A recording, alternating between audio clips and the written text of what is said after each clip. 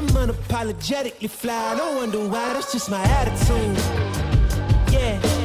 Okay, hey, that's just my come on. Yeah. Hi guys, welcome to Iconic.com and Glitching the Code here. I'm here with a new guest, and it's always nice to meet new people. Once you do this work for a while, you start to go round and round in circles. So this is great to meet a new guest. I'm here with Dr. Joy, Dr. Joy Pugh, and she's written some amazing books: The Knowledge of Good and Evil, Eden, 666 in the Antichrist, and The Clone Image of Jesus. And what I love about this, Dr. Joy's work, is that it comes from a different background to me, but it has so many themes that cross over to some of the conspiracy work we do. And it is a conspiracy in a sense. It's hidden knowledge from people that should have it. So, Dr. Joy, thank you for coming on to the show. Do you want to just start off by but what was it about this kind of information that really piqued your interest? When did you go, oh my God, there's something else here in this information that's in the Bible that goes, hang on a minute, what happened in the Garden of Eden and what happened with these bloodlines, which is where we want to talk about today. Sure. I started looking into these things a very long time ago. I've been doing research a very, very long time. And so my books really focus on that. A lot of people don't understand, but when you want to know about the end of days, you have to go back and find out what really happened in the beginning to get the clear picture about what is going to happen at the end of days. And so because of the years that I spent looking into different aspects of the end of days, I knew that there were some things that are talked about, like to say in the book of Revelation. If you're a Christian, the Christian Bible, the last book there is called the book of Revelation. And in that book, it mentions that there is the serpent and this old red dragon that was really with us from the very beginning. And so that forced me back to look, like, who is this being? Because as children, we've all been taught, especially if you grew up in the Christian religion, and if you don't, you hear the stories of Adam and Eve and the Garden of Eden, and that they were in paradise, and that somewhere along the way, the snake was in a tree and he offered an apple for Eve to eat, and that she partook of the apple, and for some reason that made the creator God very mad, and so therefore he put them out of the garden. And so from that point on, we lived in a fallen world, which we still live in today. So those kinds of things really were important for me to get a greater understanding, instead of that childlike fairy tale or myth, or even what I believe to be truth. It depends on where you're coming from it, because I'm a Christian, so I believe that everything that Scripture has been written for us to have is God inspired. And the research that I've done clearly tells me that everything that has been told us has happened 100% to the T as to what was told in Scripture. So I come from it with this very great knowledge of having studied all the Scriptures and being able to place everything in context. You have to go back, and what I wanted to do is to go back and look at it word by word, and sometimes even Hebrew letter by Hebrew letter, because that was so important. There's different layers actually in Scripture. And we are told many times, that when you're a young Christian, you get the milk of the situation. And then as you grow in the knowledge and you start looking deeper into the layers of what's in Scripture, what you find is there's this more and more meat. And the more you go for that, you can get down to the very Hebrew letters, and they have a meaning that's beyond words. I mean, those particular letters can be manifested in sound, and if you've got sand near them, those letters will come out in the sand.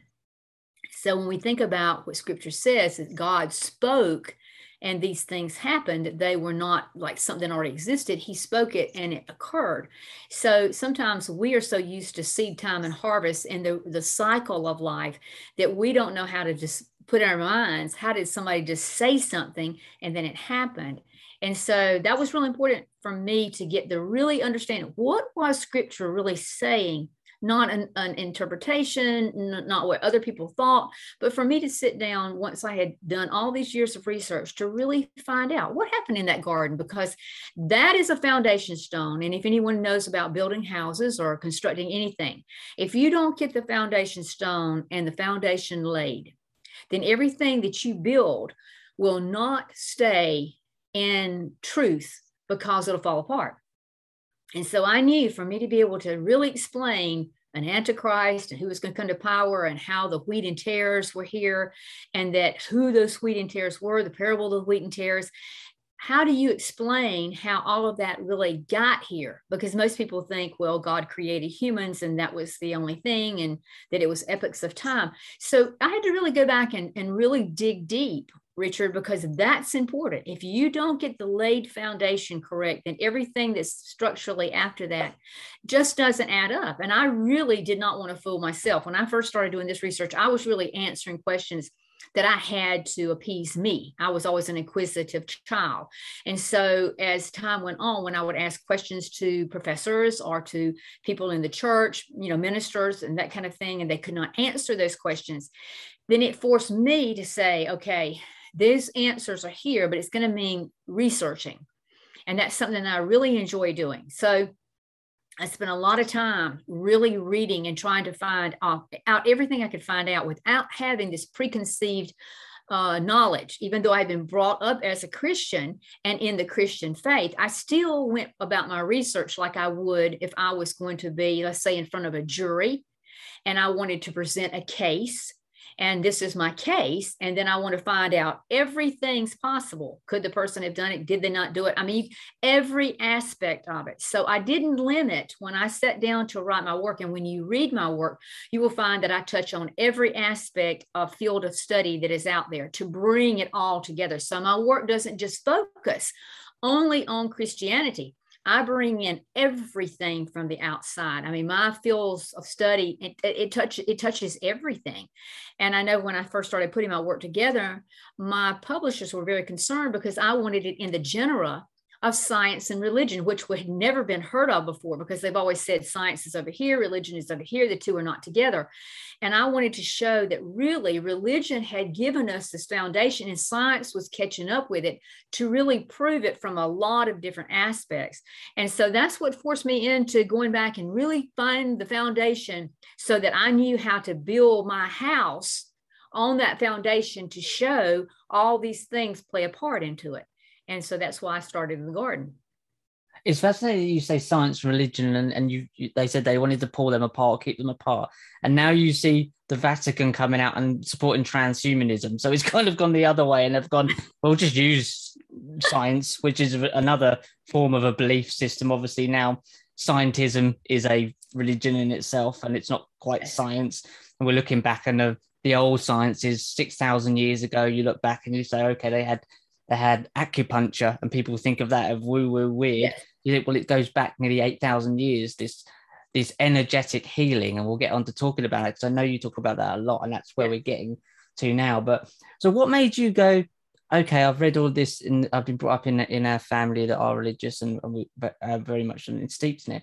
But why weren't you satisfied with that level of just apples in the garden? What made you go, is it just your nature to go, that's just, I need to know more, or that doesn't quite sit right with me? What was it about that you said, that's not right, I want to know more? I think it truly was my nature, Richard, because my mother really did say that the day that I was born, the word why was coming out of my mouth. And I'll tell a little story. She was taking me to town one day and we were coming back and she says, Joy, for the next 10 minutes now, I'd like for you just to be very quiet. And I said, well, Mama, we'll be home by then. And she said, I know. So she really, it was always not like that I was being cruel, but everything made me want to know why. And so I really have that in my being. I mean, I guess like she said, I was really born with that, wanting to question why, not to be negative, but to really understand the whole picture. And so when I went back to looking for this red dragon, what happened is I started reading the scriptures for myself instead of going and listening to a pastor or listening to someone on TV or assuming, the child biblical stories that you read, sometimes when you're a little kid. And so what I found, the first fascinating thing that I found was that apple is not mentioned in Genesis. And I'm like, where's the apple at here? I'm like, where is the apple? And I could not find the apple. And all of a sudden it was like, okay, red flag. And things like that happen to me. When I'm doing something and something's not right, it's like a red flag. I immediately know this is something you need to pay great attention to. So when I went back and realized, first of all, that God had actually married Adam and Eve.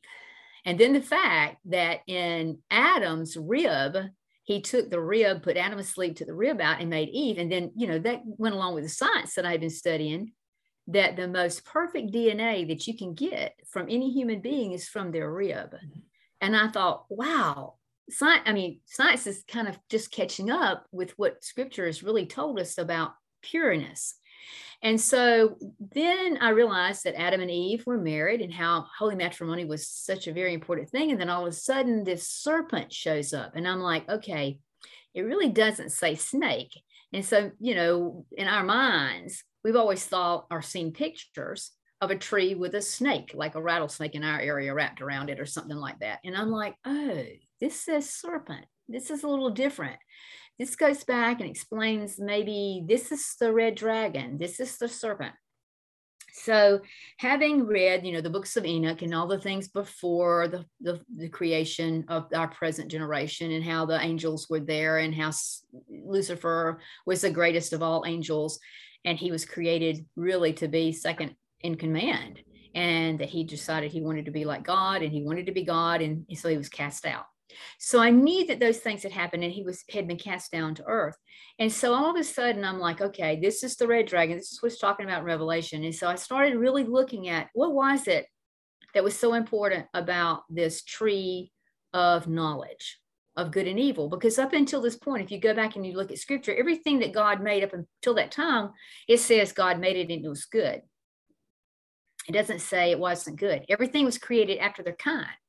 So there wasn't like mixing or genetic manipulation or anything like we have today that's going on. So I'm like, oh, this is really important. This pureness, this thread of complete pureness. And so when I got into looking at the scriptures, I realized that the innocence that Adam and Eve had, they were naked. They were not ashamed. And I'm like, okay, then why was it all of a sudden they got to wanting to cover themselves up?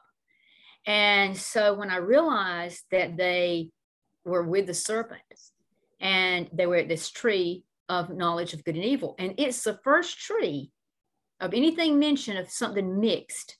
Everything else says trees after their kind. Animals were after their kind. In other words, cows went with cows, birds went with birds. It's everything's after its kind, and it was good.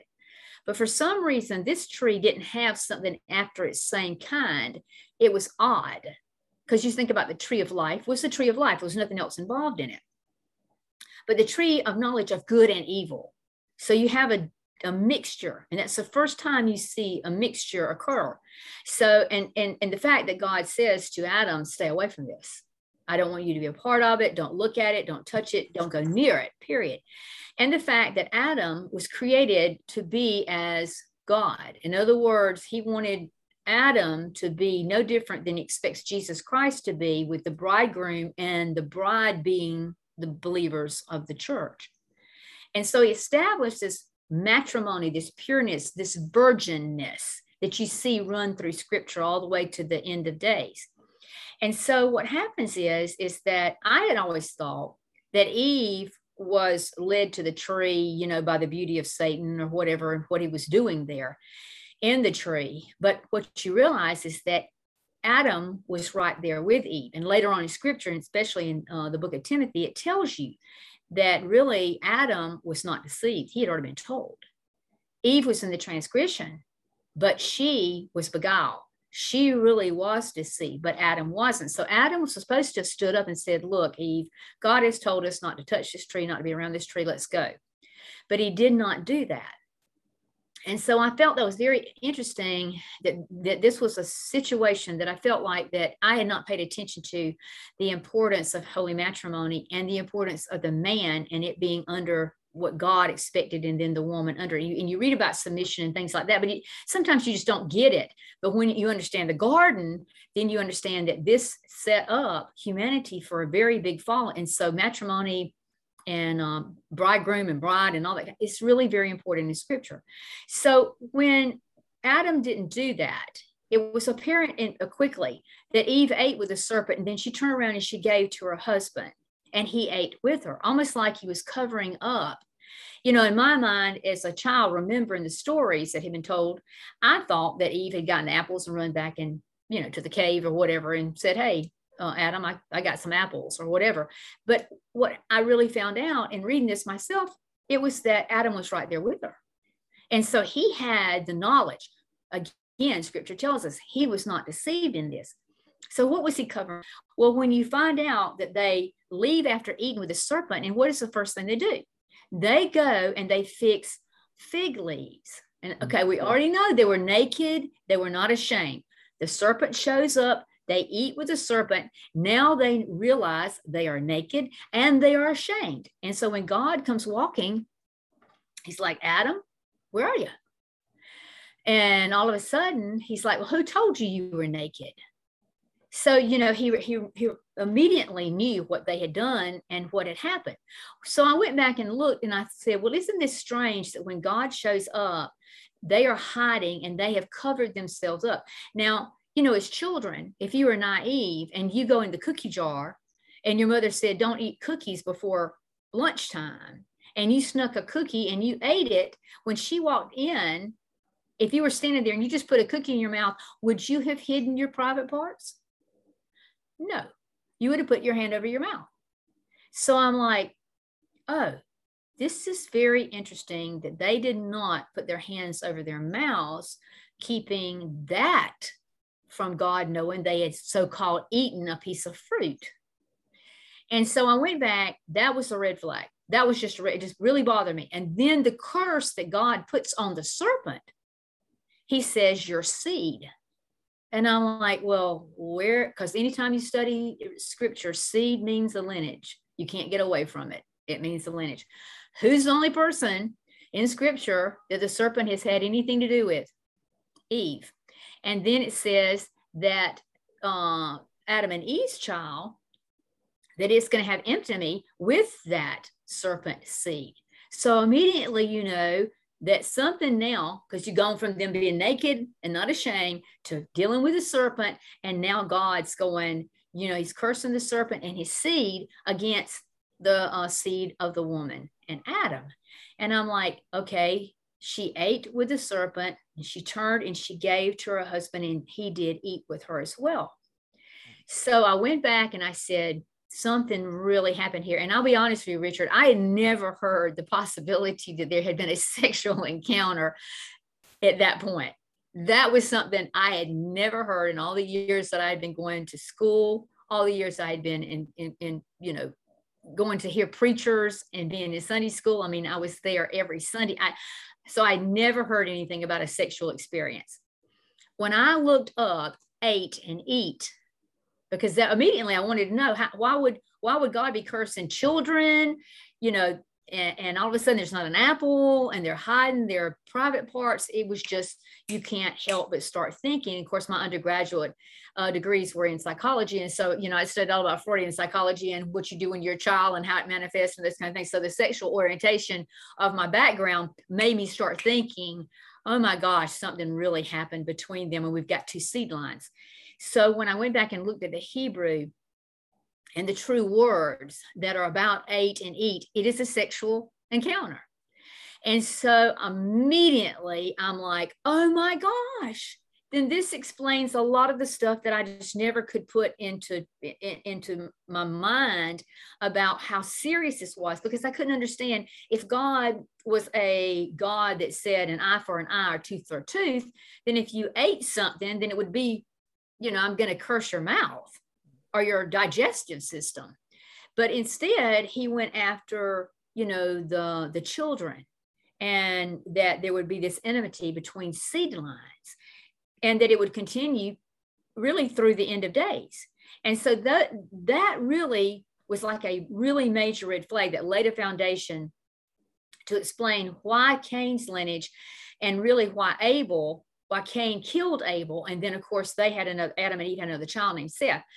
But when you really get the understanding that she turned and she ate with the serpent first, and then she turned and gave to her husband, the next thing I went to, when I realized that there was a sexual encounter and that the Hebrew was telling me that, I went and I said, okay, I'm going to go and I'm going to Google every medical record I can find. Has there ever been a case in human history that's been documented that a woman had a sexual encounter with somebody other than her husband one night, and came home and immediately had a sexual encounter with her husband.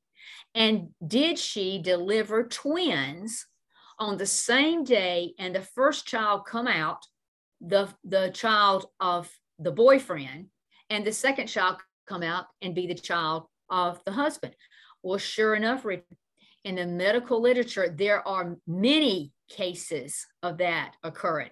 So that's what I'm saying. Here, the scripture was telling us something like this, and now science literally has proven that that is the case.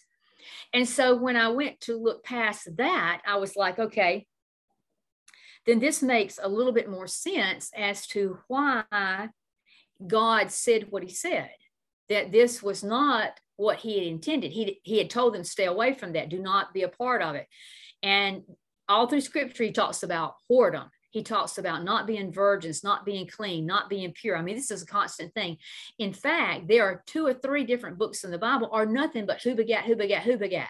And I used to wonder, well, why is all that in scripture just is like the big names, and you're like, oh my gosh, trying to keep up with it and that kind of thing. And what you find out is it's actually showing you the lineages, how Jesus Christ came from the lineage that did not have that serpent seed in it to be able to die on a cross as a person who didn't have any tainted blood. He was still pure. And it also explained why Noah was perfect in his generations. And they would say, well, but yet he got drunk, but he was perfect in his lineage. So I went back and I was looking at this and I said, oh, this is really interesting. From the standpoint of when Cain and Abel are giving their first fruits to God, you know, they've been born, and it's interesting, I will say this, when they named their first son, it says that it was named, and Eve said she got the man from the Lord. She never says she got him from Adam. And in fact, in Adam's lineage, Cain is never mentioned. And in Jewish tradition, the first son is like the main son. So it's all these little things. And it says who was the first murderer. And it says, you know, that Cain was the father. His father was Satan. I mean, you get this through scripture. So what happens is when I looked up Cain, the Hebrew in Cain, what that means, it means acquired. Why would you name your son acquired? Other than the fact that you acquired this child because Eve is the mother and Adam had to take care of it because the serpent was a beast of the field. And if you understand beast of the field, the mother, the babies, you know, if they're whatever there are, if they're rabbits or squirrels, it's the mother that stays, and the male will leave and go on to another. They're not married. That's why I'm saying marriage is like this major thing with God. No other animal marries. I mean, this is crucial to understanding how serious this is with God. So when I looked at what was Abel's name in Hebrew, his name means or translates as breath. And what we find is Adam and Eve had the breath. If you go back and it says when God created Adam, he blew into him the breath of life, which is a soul. So if you look at that and you see that happened, then that meant that Abel, by them naming their child Abel, he had the breath. But Cain, again, his name meant acquired, meaning that he was not like Adam and Eve, you know, in that pure DNA, because Eve had been made from Adam's DNA. So that DNA should have been totally pure without a problem. And so as Cain and Abel grow up and they've been cast out of the garden, because of course, when God realizes what's happened and he cursed them, he puts Adam and Eve out of the garden. And so that means that Adam has got to toil the ground to look after his family. And so as a part of that, it was mandated in God's commandments that you give the first fruits to him. And so when Abel gave his first fruits to God, but Cain didn't, he gave it when he wanted to give it. And it was not like he felt like it was really necessary to give the best of whatever. So when God doesn't accept Cain's first fruits, because it's not really his first fruits, then Cain gets mad at Abel. And he literally has an argument with Abel. He's jealous and he kills Abel. So he is the first murderer. And so when God comes up to Cain, because Abel's blood is crying to him from the ground, and that's a whole nother story we could get into, because we're all vibrating. The blood has a frequency. And so therefore God, it never dies. In other words, it's always vibrating. So he heard Abel from the ground crying out. And so when he comes up, God comes up to Abel. He says, where is thy brother Cain? Where's Abel at? And Cain has this attitude with the Creator. Now, I'm going to tell you, if Adam and Eve got cast out of the garden, when those two boys were born, they, no doubt in my mind, told them, look, we had the perfect setup. We didn't do right. This is what God requires. And he's God, and he can do some really bad things if you don't do what he says do or line up to what his expectations are. So don't you find it strange that when he comes up, God comes up to Cain and he says, where's thy brother Abel? That Cain says, am I my brother's keeper? Okay, all through scripture, yes, everybody is told we are our brother's keeper. But yet Cain looked at the Creator God, who really had the power to do whatever, and I'm sure Adam and Eve had told him that. He is defiant. So as a person who has studied many, many years of psychosomatic kinds of things, and people who have psychological tendencies, and people who have all these antisocial behaviors, schizophrenia. I mean, you can get the Diagnostic Statistical Manual and just find all these things where people have personality disorders and they have psychotic disorders and all this kind of stuff. So what I immediately just went in my mind was, how could Adam and Eve, who were of the same DNA, where would you get psychotic behavior? And could that be something that scientifically might stand out if I did some different research on this? And so what I did, like I did with looking for the medical establishment for a woman having children like that, twins from two different fathers, I went into the work that I'd been doing in my undergraduate to find out, are there markers, genetic markers in people who we can go back and say genetically they are being like their parents with psychosomatic, psycho illnesses, things that would go into, terrible situations where a person may be a criminal, okay? And see if there is criminality, if there's psycho problems in people who have family members, or let's say a mother or father that might have those kinds of tendencies. And sure enough, you find it over and over again. Now that we do a lot of genetics and genes and that kind of thing, we can find and trace things back with people if they are born with certain tendencies, that this is a genetic tendency to be a murderer, or to be somebody that kills, or somebody that's psychotic, or those kinds of things. So I'm like, okay, well, this would make sense that if Cain was the son of Satan, we'll just go ahead and use the name Satan, get away from the Lucifer fell and it became Satan, or the great dragon. If he was the son, then he had this genetic tendency to be different. And that would explain again, his name was acquired, therefore he was not a product of Adam and Eve. So they would not have had the pure DNA that Adam and Eve had. But yet Abel was doing everything, including his name, meaning breath. So God's, he says, he sends, and he puts a mark on Cain and he sends him out. And he goes out, into the land of Nod and supposedly walled cities. And he finds his wife there. Well, let's go back to Adam and Eve. Adam and Eve have another son, and his name is Seth. And interesting enough, what does scripture tell us? That Seth was in the likeness of his mom and dad. So in other words, he had the breath. And so we can see from that lineage, from Seth all the way down to Noah, we can trace it through scripture. And from Noah all the way to Jesus Christ, we can trace that. And it's in scripture, perfectly done in the book of Luke and in the book of Matthew. In the book of Luke, it's Mary's lineage. In the book of Matthew, it is Joseph's lineage. So we can see that there was this likeness in your image with the breath, that they were all a certain kind of person. In other words, a certain kind of human being. And then you look at, okay, Cain went out to the land of Nod. If you go back into the first few chapters of Genesis, especially Genesis 1 into Genesis 2, you find that it tells us there were generations. It says these are the generations.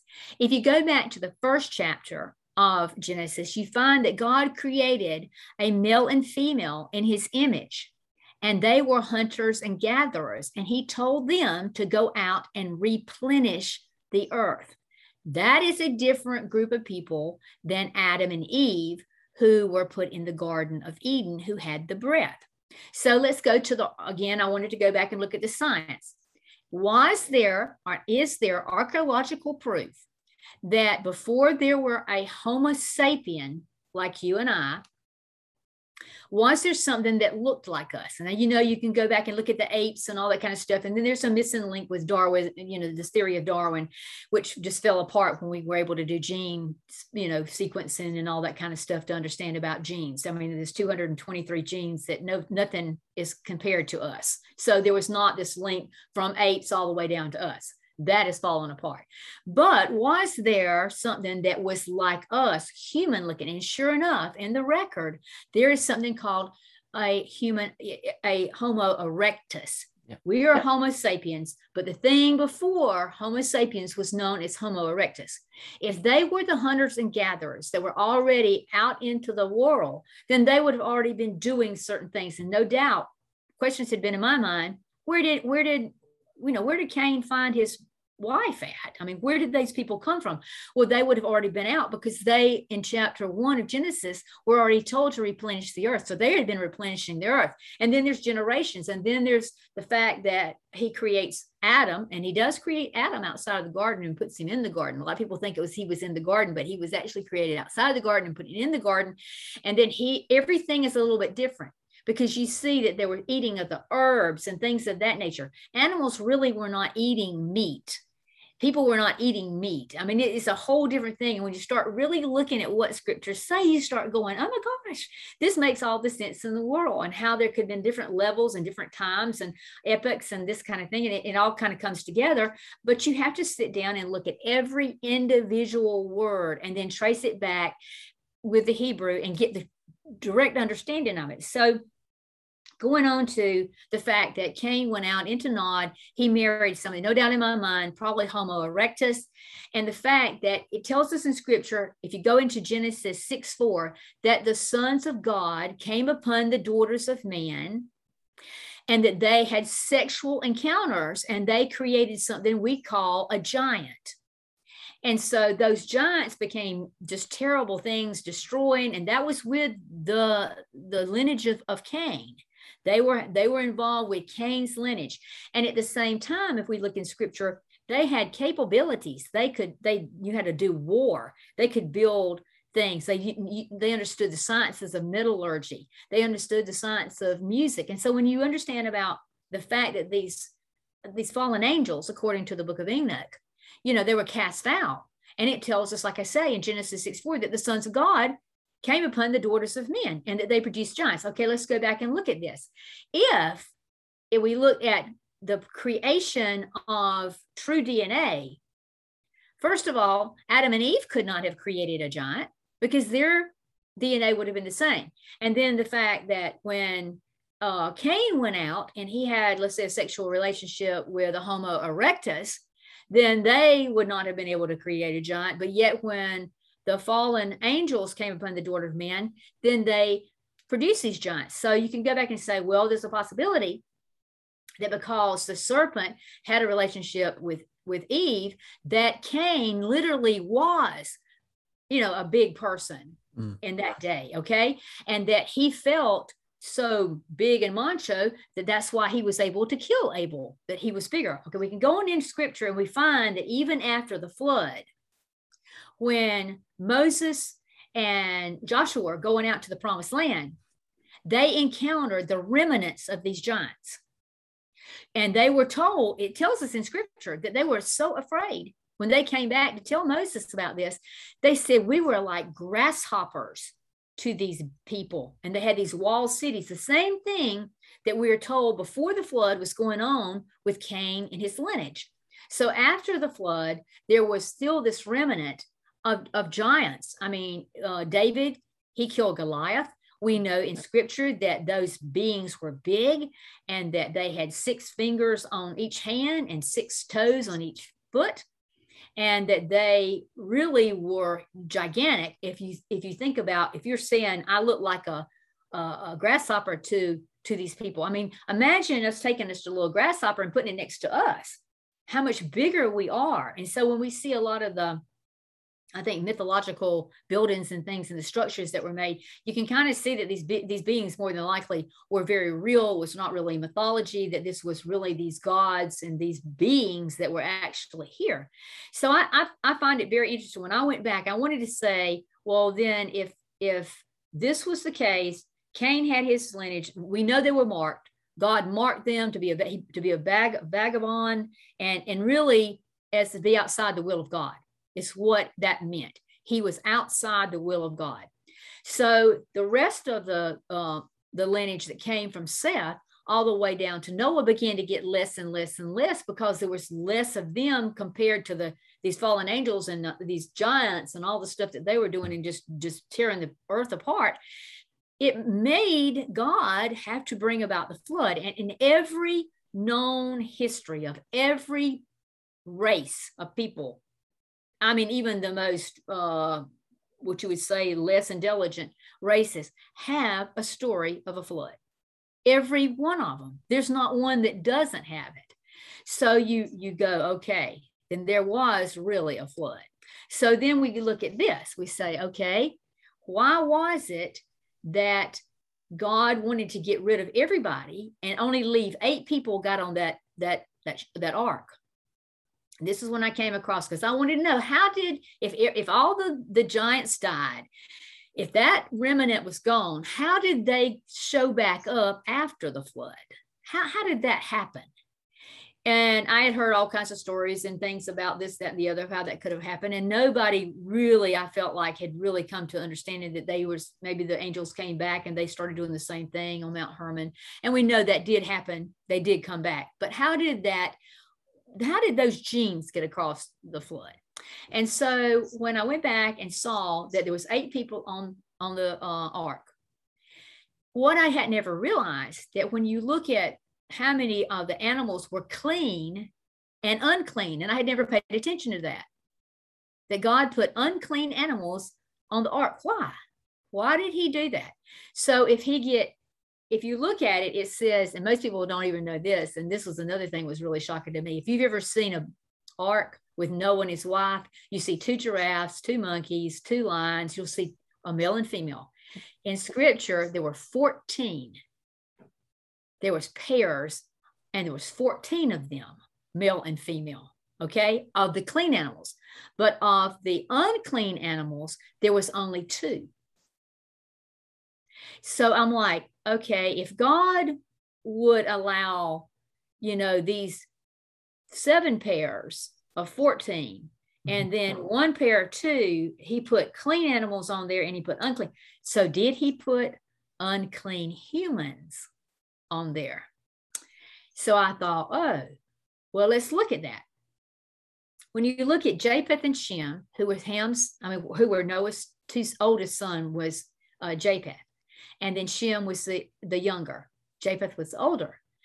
What you realize is that Ham was not their brother by their mother and Noah. So Ham has a different mother, but the same father, being Noah. So that was real interesting to me. And I'm like, okay, it's very interesting. Let me look at the lineage. And when you find a lineage, you'll see that it says Noah, and these are his sons, Japheth, Shem, and Ham. And then it says, in the same context of Noah's lineage and Canaan, and Ham was the father of Canaan. And I'm like, why would Canaan be in Noah's lineage? he should be in Ham's lineage because Ham had several sons. Okay. Why is it in Noah's lineage in scripture, it tells us, but Ham is the father of Canaan? And that just really worried me. I'm like, okay, this sounds like, Adam and Eve, and Cain was acquired by him, but yet he wasn't the father. Is there something there? And so in scripture, it says that Ham uncovered his father's nakedness. And everybody always thought, well, Noah got drunk, and so Ham either came in and had a homosexual experience with his dad, which some of the Masonic groups believe, or what did really happen? Did he just expose his nakedness? Well, I started looking that up in the Hebrew and found in scripture, every time a son uncovers his father's nakedness means he slept with his father's wife. And I'm like, oh my gosh, because it says Shem and Japheth walked backwards and covered it. In other words, they did not do that. They did not choose to do what Ham did.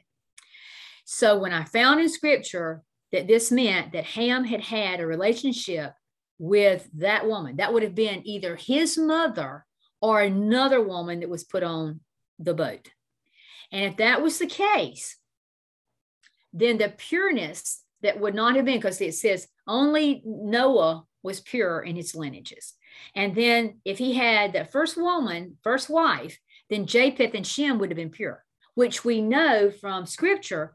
We find that Jesus's lineage comes from Shem all the way down to Jesus from Noah.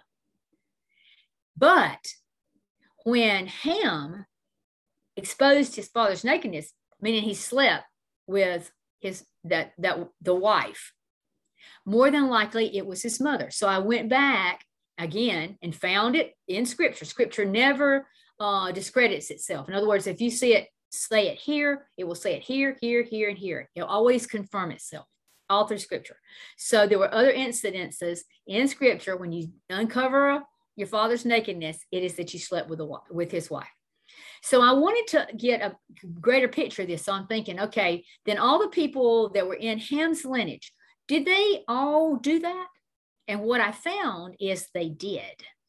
And interesting enough, the sons always went back and had sexual relationships with their mothers so that they became like thoroughbreds. So I wanted to go a little bit deeper and came and found out in science, when we want to make thoroughbred dogs, we mate the babies, the sons, back with the mother dog. And that's how we establish thoroughbreds. It is how we weed out recessive genes and make certain genes dominant. And I'm like, oh my gosh, this is why the pharaohs, when you had King Tut, and when he died, his wife went back into the Babylonian people because the Egyptian people were not of that same group. And you find even in the histories of the royal families, the thoroughbred lineages, they always pick and choose. And that's why so many of them went with their cousins and mothers, and they had so many children that were just mentally off. I mean, that they had to hide away and lock up because they were deranged people. So in looking at that, I saw that this is important, that after the flood, that lineage really did have these pagan festivals of, fertility, where the boys went with the mothers and that they had their children like that. And that's where you get Isis and Osiris, and you get a lot of the other things that of the pagan fertility gods coming up during that particular period of time. So if that was the case, and Ham had slept with Noah's wife, then that is why Canaan is mentioned in Noah's lineage. He's also mentioned in Ham's lineage, but he is listed in the lineage of Noah, and he should not be there. But the reason he is there is because Noah was Canaan's stepfather. Mm-hmm. He was also Ham's son.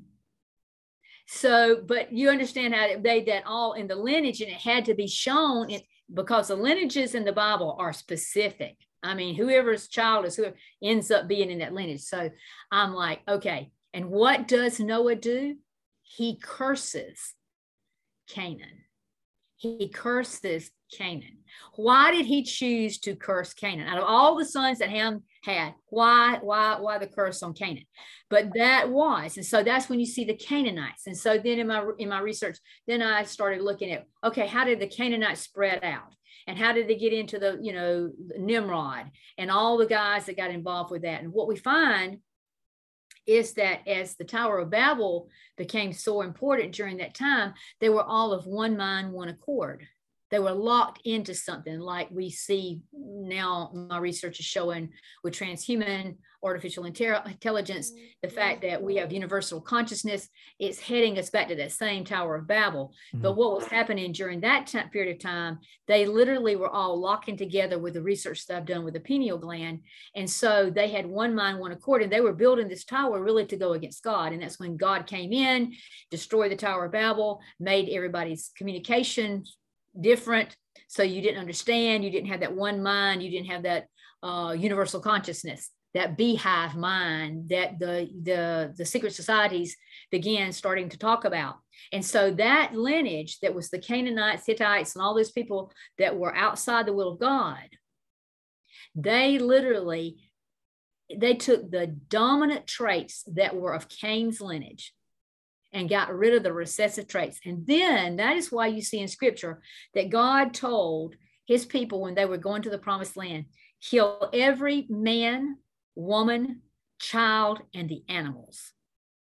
And a lot of people say, well, why in the world would God want, them killing things like that? Because they were not pure. They were of that serpent lineage. And he wanted his people, he kept telling his chosen people, do not mingle with them, kill every one of them. And they didn't do it. They literally began to mingle. And that's where you get like the pure Hebrews that were from of Shem.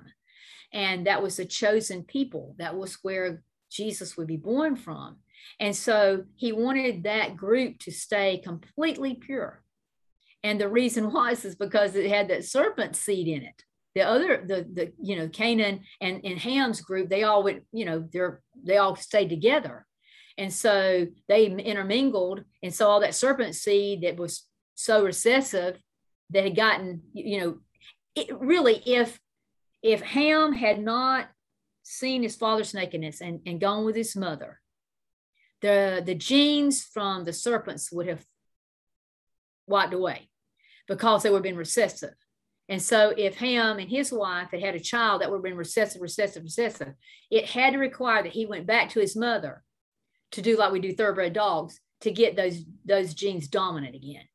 And so once they got dominant, then that's when I'm saying the Tower of Babel, then that separated them out. And then we know that same group of the Canaanites, Danites, which was a group of the tribe of Dan that turned against God's people and literally said that it was the adder in the way of which the Antichrist will come from.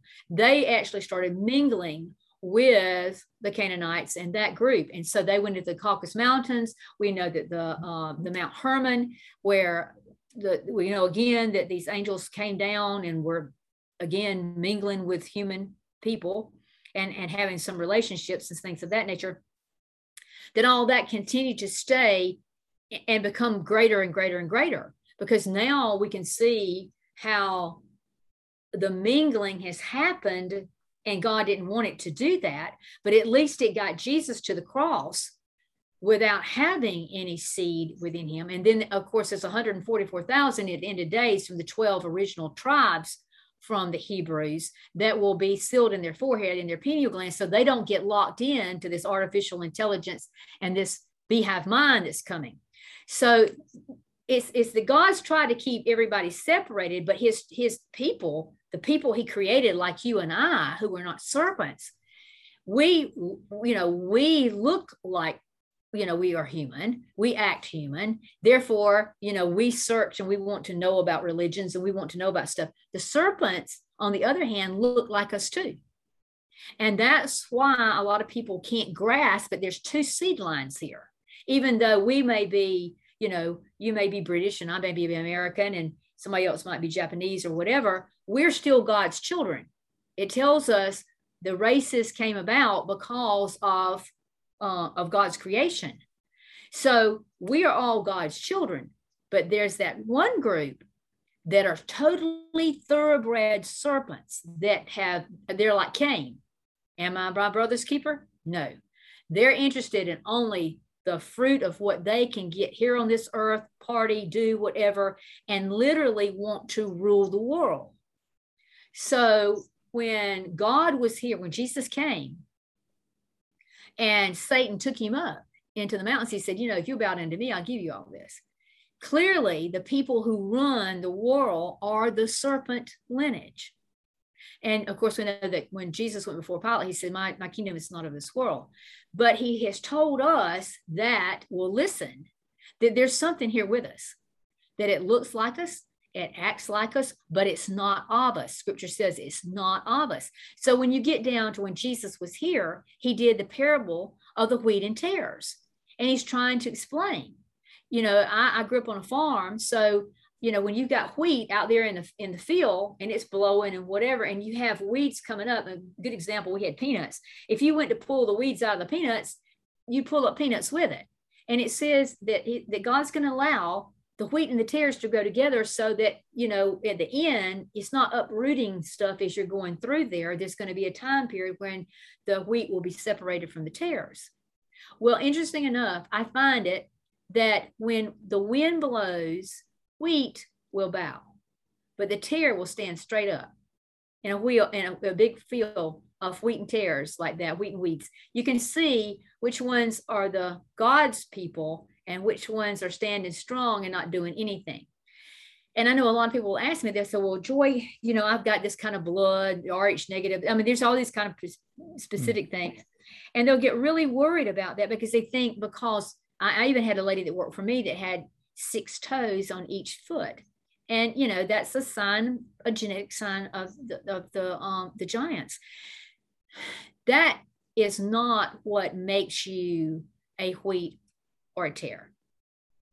When you are a tare and you are a serpent, you will never, just like Cain, you will never believe that you have a brother in Christ. You will never seek to know or understand religion. You will never seek to want to know God. You will have an agenda because you know that your father is the serpent. And that group of people, they may act, they may go to church, they may do all this kind of stuff, but the one thing that they do is that they are over the commoners. The people who rule, who are those serpents, are all connected genetically. I mean, you can go back and there's a lot of research that's been done on that, where your people who rule and run the world are all kin to each other. Well, isn't that just a little bit amazing? And of course, the research that I did on Skull and Bones boys and how you get the chance to even be a part of that is genetics. It has nothing to do with your money, your financial status, nothing. You have to have the genetics to be able to be a part of those upper echelons of secret societies. And they all believe in the beehive mind, going back to connect you to this one world, one desire to control the world like the queen bee. So this is why the research coming all the way through time is so important to grasp, because until you do, you don't get to the point of understanding why artificial intelligence, why we're in a situation right now with things going into our DNA, making us transhumans, taking away the vibratory system of what God created within us, and that keeping the pineal gland from being able to have the connection to God, the creator. I mean, it's all coming to pass just like really scripture tells you. And so when I started seeing this and seeing how the thoroughbred blood lineages and who they were, I mean, these people were terrible. You can go back and you can look at Vlad the Impaler, who we call, Count Dracula. He was kin to those people. And there was, I'm trying to think of the lady's name, that like 600 women that she drank the blood from. I mean, they were just, these people were absolutely horrendous, in these royal families. And they always took virgins and they used the blood. I mean, they literally, we've heard all the stories about Pizzagate. We've heard, how they used children's pineal gland secretions. Some people call it adrenochrome and that kind of stuff like that. But it's still that they are different than us, and they need certain things that we don't, as humans, won't. And you can go back and look at the people who worship the feathered serpent. You can look at the Mayans, the Incas. What did they do? They sacrificed humans. They tore their hearts out. They drank their blood. I mean, even the royal families found mummies and they cooked and ate mummy meat. I mean, I'm like, oh my gosh, even their bones.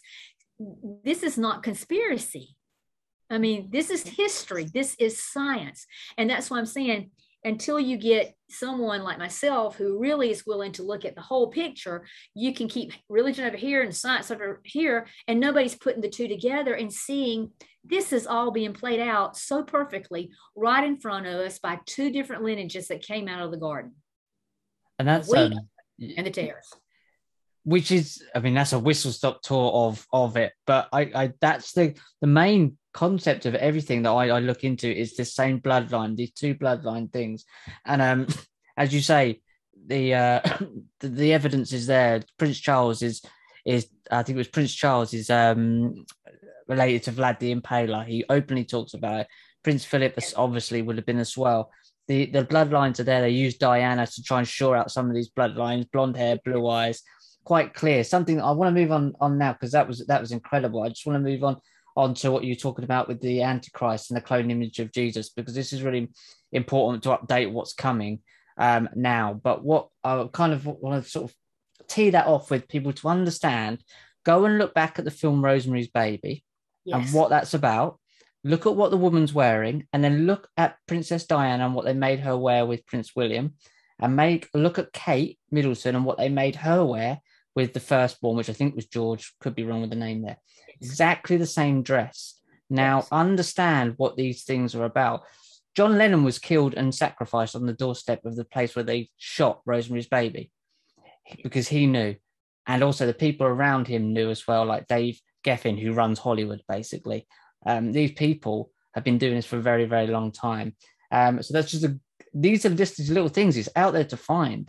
This bloodline is the main important thing here. And as you say, the bloodlines with us today, for me, it's the black nobility bloodlines of Europe are the most prominent and dominant at the moment. And then you look at things like Donald Trump is a descent, is related to Hillary Clinton. They're distant relatives. They have the same great-great-grandmother. I think she's a baroness. It's absurd when you start looking into these things, how odd they are. Princess Diana was raised in Sandringham. She was raised. She didn't meet them. She was born to serve a purpose, and then she was sacrificed to the 13th pillar in a place where they've put the flame on the same flame that they put John Lennon's flame on. And this is where information like I look into, the conspiracies, joins in and melds in with the work that Dr. Joy's doing. We need to work together and find the commonalities, not who believes in this and that, because we're looking at the same things. We're looking at exactly the same things, and we all are saying the same things with different understandings or slight different beliefs, but it's the same thing. There's a bloodline on this planet that's controlling over us, and there's not many of them, and they've kept this information secret through the Knights Templar, the Knights Malta, the Knights Hospitalia. Same people, same bloodlines, same thing.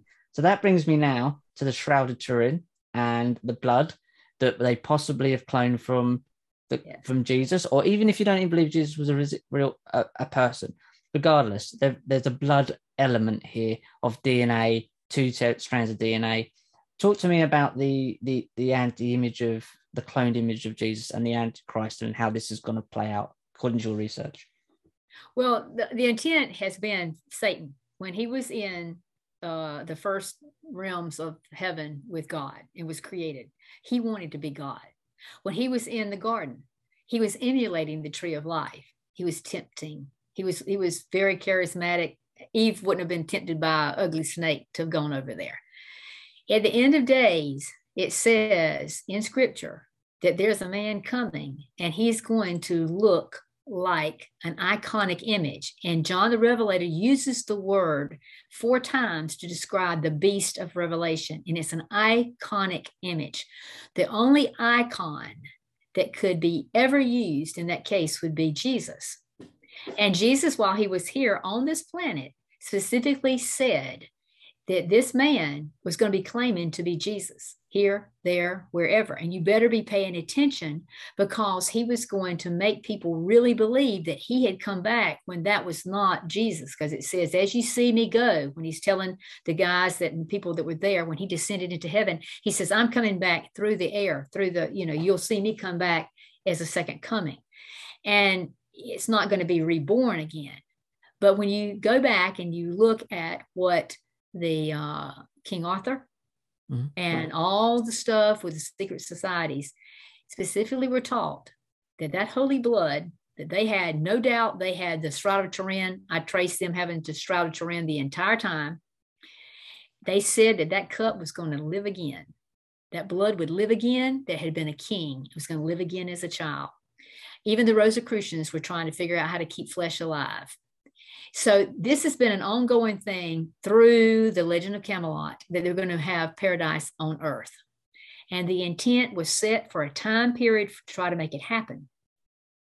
And so when the shroud was owned by King Umberto, when he when he was going to die, it was bequeathed to the Pope. And that's how the Pope got a hold of it. But before the Pope became the owner of it, the Shroud of Turin Research Committee had already gone in and done research on that shroud and had gotten blood samples, and they had cloned those blood samples. So they knew that it was from a man who was crucified during the time of Jesus, and not some of this stuff that we've been lied to about carbon dating and all that. I mean, that is a bunch of malarkey. I mean, I have the research to prove it. It's still, it was done for a purpose, because it's not quite time yet for the British Museum and them to release that this shroud is really real, because they're going to need it to prove who the man is and says he is. And they're going to be able to do it with it. And that's why it's been preserved like it has. So the fact that it showed that it was a Jewish man, and that every bit of the forensics that's ever been done on that shroud is 100% to anyone who would be crucified. The blood from even the pericardial fluid where they jabbed the spear into his side, all of that stuff is on that shroud. I mean, the shroud is the most researched relic in all of human history. That image that's on that shroud is no doubt in my mind a burst of pure light. And the more you understand pure light, pure energy, and how resurrection and how you change from being into an existence. And I try to show that, because when the sperm and the egg actually come together, there is a igniting of energy that we now can capture scientifically when that happens. That is the moment your soul comes into existence. So when people talk about aborting babies, there is no time period to abort a baby. When the moment that sperm hits that egg, that is a huge explosion of energy. According to the law of thermodynamics, you can't destroy that once it's made. Sorry, is that just about him? Is that like radiation? Radiate? It's almost like a pure energy. I mean, it explodes. It's an energy that's made. And when we know that energy, and you look at science, once that energy is made, it can never be destroyed. It can be in different forms, but it's never destroyed. So let's just say that you abort that baby after 3 or 4 months, that energy is still there. And in the research that I do for people who have near-death experiences, who have had children in that situation either be taken for abortion or have died before they were born, they meet those children when they are in those specific situations of near-death experience. So I find that very, very interesting, that that energy once it's made like that. So there's no doubt in my mind that when Jesus resurrected through that cloth, there was that burst of energy, because he did not leave his body. His body reverted from being in a dead state to being alive again. So he was resurrected. He went through the cloth and he resurrected. And that burst of energy would remind you of the little bit of the burst of energy that we can see, microscopically when we're watching a sperm hit an egg and fertilize and become, the cells start dividing. So these are really important scientific things that go back and say, okay, look at the Shroud of Turin. What do we have on it? We have this blood. One of the researchers that did a lot of research, and what he believed that he found in Jeremiah's grotto under where Jesus had been crucified was Ron Wyatt. And a lot of people have tried to discredit his work, but I'm going to tell you something. For a man to stand and say that he had gotten the blood off the mercy seat, off the Ark of the Covenant, where it supposedly went down in from Jeremiah's grotto and hit that day when the earthquake happened, and we know according to scripture the sun became darkened, and then the temple veil was ripped from the top down. If we look at that and we look at his research, when he took the blood to the Israeli people to have it looked at, they said, well, there was not dead. He said, well, just spin it a little bit. And he let them spin it like reconstituted. And the blood was alive, literally was alive. So many people would try to say, well, you can't clone this, you can't clone that, it's dead. We've got mammoths. We got everything out there that we can get cells off of and be able to clone from one cell. We can take one single dead cell off of me and clean out a woman's egg and pop that cell of me, that skin cell of me in there. And we can, what we have to do, we have to electrify it to get it to divide, because I can't put a soul within that. That soul only comes from God between that sperm and the egg. We can't do that. That's a creator thing. But what we get it to do is by electrocuting it, it makes it start dividing. So in 9 months, when we put that egg back in a woman, she's going to deliver another joy. It will be me, completely look identical to me, but it does not have my spirit or my soul in it. It becomes a beast of the field. It is like in the Jewish tradition of called golems that existed. So this would be the same thing as the Homo erectus that was not given the breath of life. In other words, people think, well, everybody's human. And like we just said, they look like us, they act like us, but they're not of us. So I could have a clone of me. I could have 10 clones of me, but I'm only to die one time. And then I have to be judged. My soul will be judged. Those other things, I can take pieces off of them. If I needed a new heart, if I needed a new eye, I could take that and put it on me and never have to take any type of drug to be able to keep that particular organ going. Like if we get a transplant from somebody else, we have to take all these transplant drugs for the rest of our life because of rejection problems. But when it's cloned, you don't have to take any kind of drug for rejection. You will never reject your own cells. So those things can live just like I am living and talking and breathing like you, but you would never know that within me is my spirit body and my soul, which, the research that I'm doing right now clearly shows that our mind does not really possess this intelligence that we keep when we die. In other words, it's almost like it's a mechanical thing that we are using this much like a computer, and that when we step outside the body, when it steps out, it's with us. That's why in near-death experiences, you know who you are, you know where you are. You can tell when you come back, all the people that you saw, what they said, and in the whole 9 yards. So we look like ourselves. When we step outside the body, if we let's say die in a car accident and we are outside the body, immediately you will see your body laying there, but you will be able to look at you and you're still you and you still have your mind. And you're not hurting because you're no longer within that.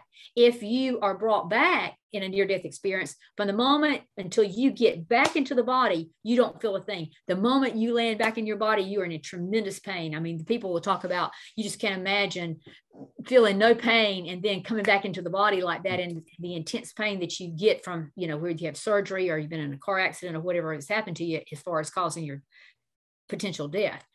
It's unreal. So what I'm trying to say is, when you look at the shroud and you see that all the stuff is on the shroud, and that there were scientific investigators, there, and that shroud had been kept, Knights Templar, all the people who wanted their King Arthur to live again, to do whatever to live again, you can kind of see that it's been building back to bring us back to the days of King Arthur.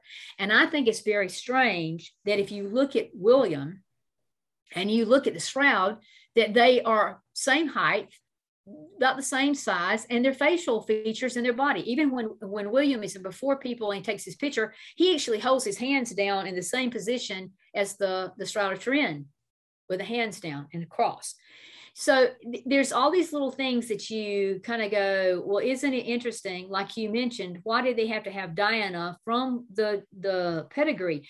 The pedigree is important because until it's revealed who he really is, the pedigree is important for him to be able to stand in a temple or over a group of people and say, like King David, to be prophet, priest, and king.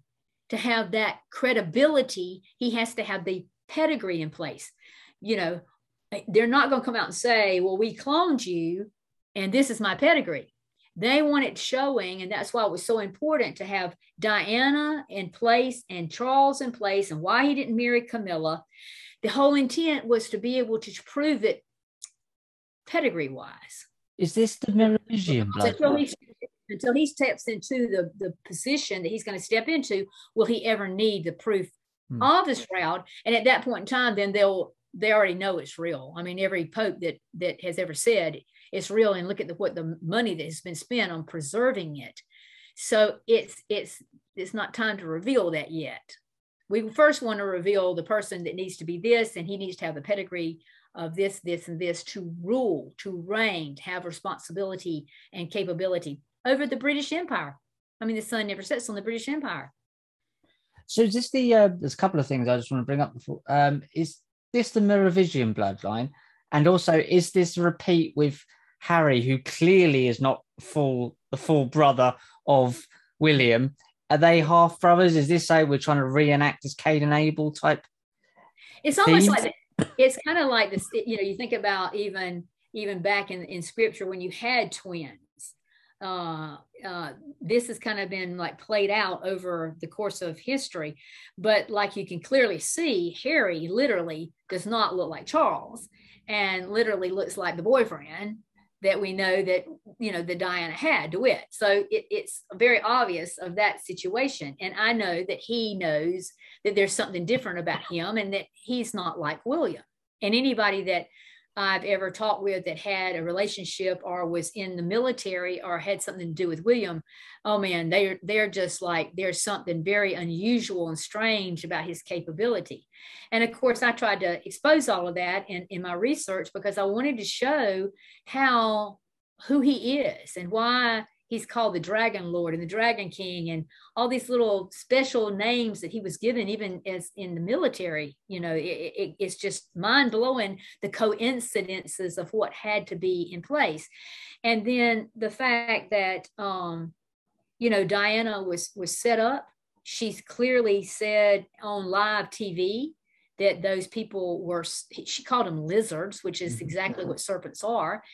And she said that they were going to get rid of her for telling the truth, and that what she was going to tell was going to be a bombshell.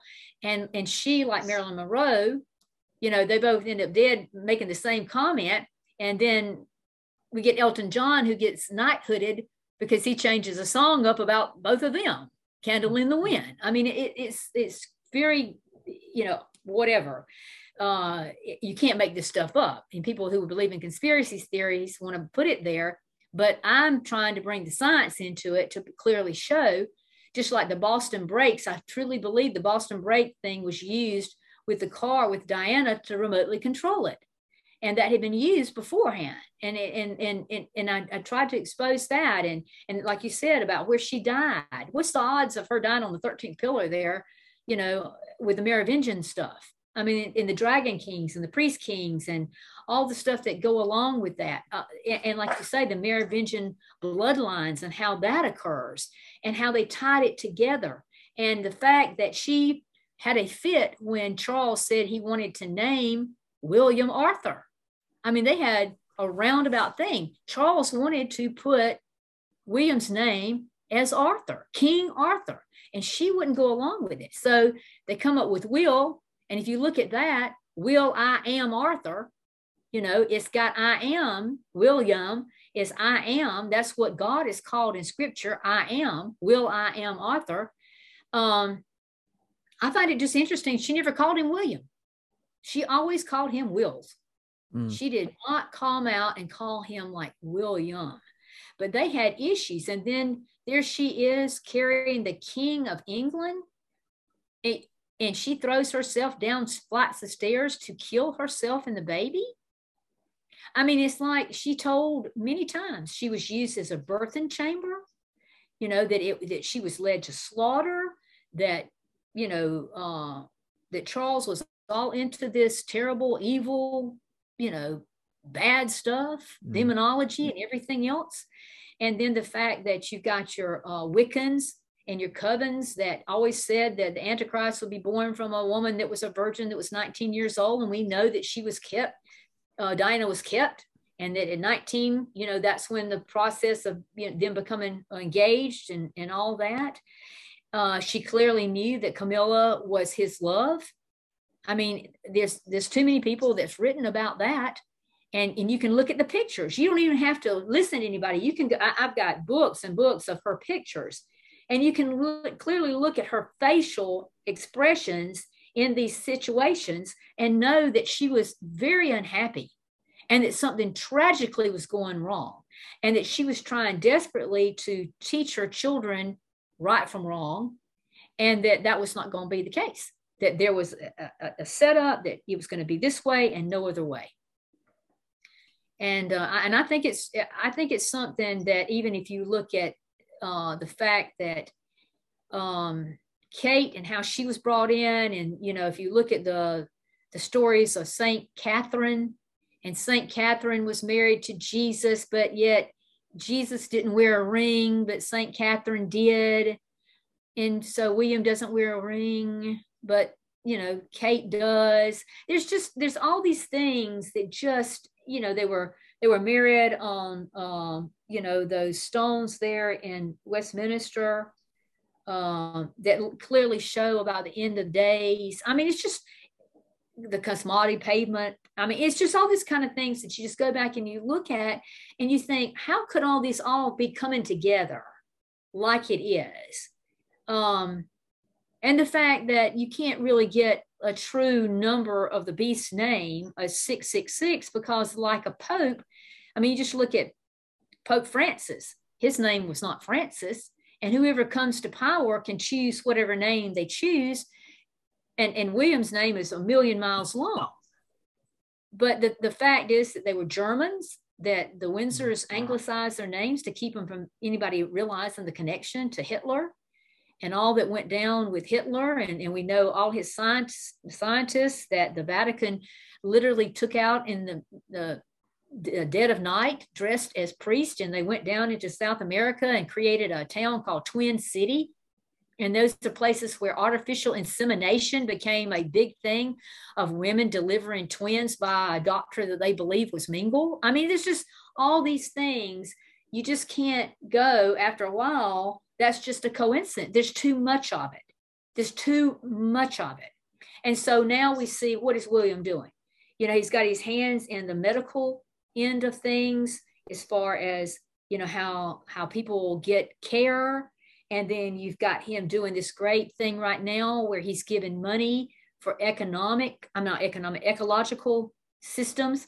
And then you've got the Pope involved with him. So the Pope, no doubt, is meeting the prophecy of the popes, the last Pope, which was Peter the Roman. Well, you can look at Saint Francis of Assisi. Those are kind of things that I fully believe are telling us this is a false prophet. This is a beast. I mean, there's you got the red dragon that's on the flag of Wales, and you've got Charles involved with that. I mean, there's too many things lining up to bring us to a time period where control of the human world is possible again, like it was during the Tower of Babel. And you've got these key people who have control over huge numbers of countries, as well as the money to control the rest of the world. And the commonality between working with a false prophet and working with people who have the lineage to make it all work like you want it to work. And I just find it interesting that all your commoners look to them, and that they're doing all these great charities. And what we're finding is their charities are how they're controlling the world. That is exactly how they're controlling. And then they stand up at us, and this is what really gets me, in a parade, and they do this number. They wave at you like a cobra. Snake, yeah. It's a snake. And you can go back and look at Queen Victoria. You can look at the pictures of her. They've got serpents all over her shirts. She's got beautiful paintings, and they've got serpents and eyes, and they wear serpents around their necks. I mean, it's just right before our face, Richard. And it's upsetting when you're trying so hard to make people know. But what happens is when you find out that the people who are ruling the world are dictating also the media, the news, the people who can write books, what they say in the books. In other words, I can get people to say, well, Joy, I'll publish a book for you, but you got to change it up. They want that, spin it toward the serpent and not toward the truth.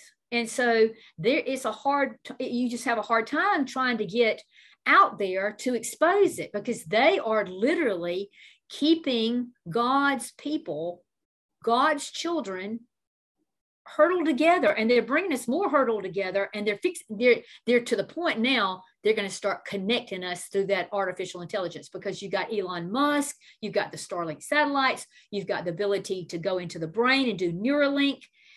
I mean, Richard, these are things that we looked at when I was a little girl, maybe on Star Trek, and thought, well, that's futuristic. But this is really real stuff. This is really science that's happening all around us. I mean, when you can take a cell phone and track us all over the world, anywhere, and know where you've been, who you've been, what you've bought, what you've done.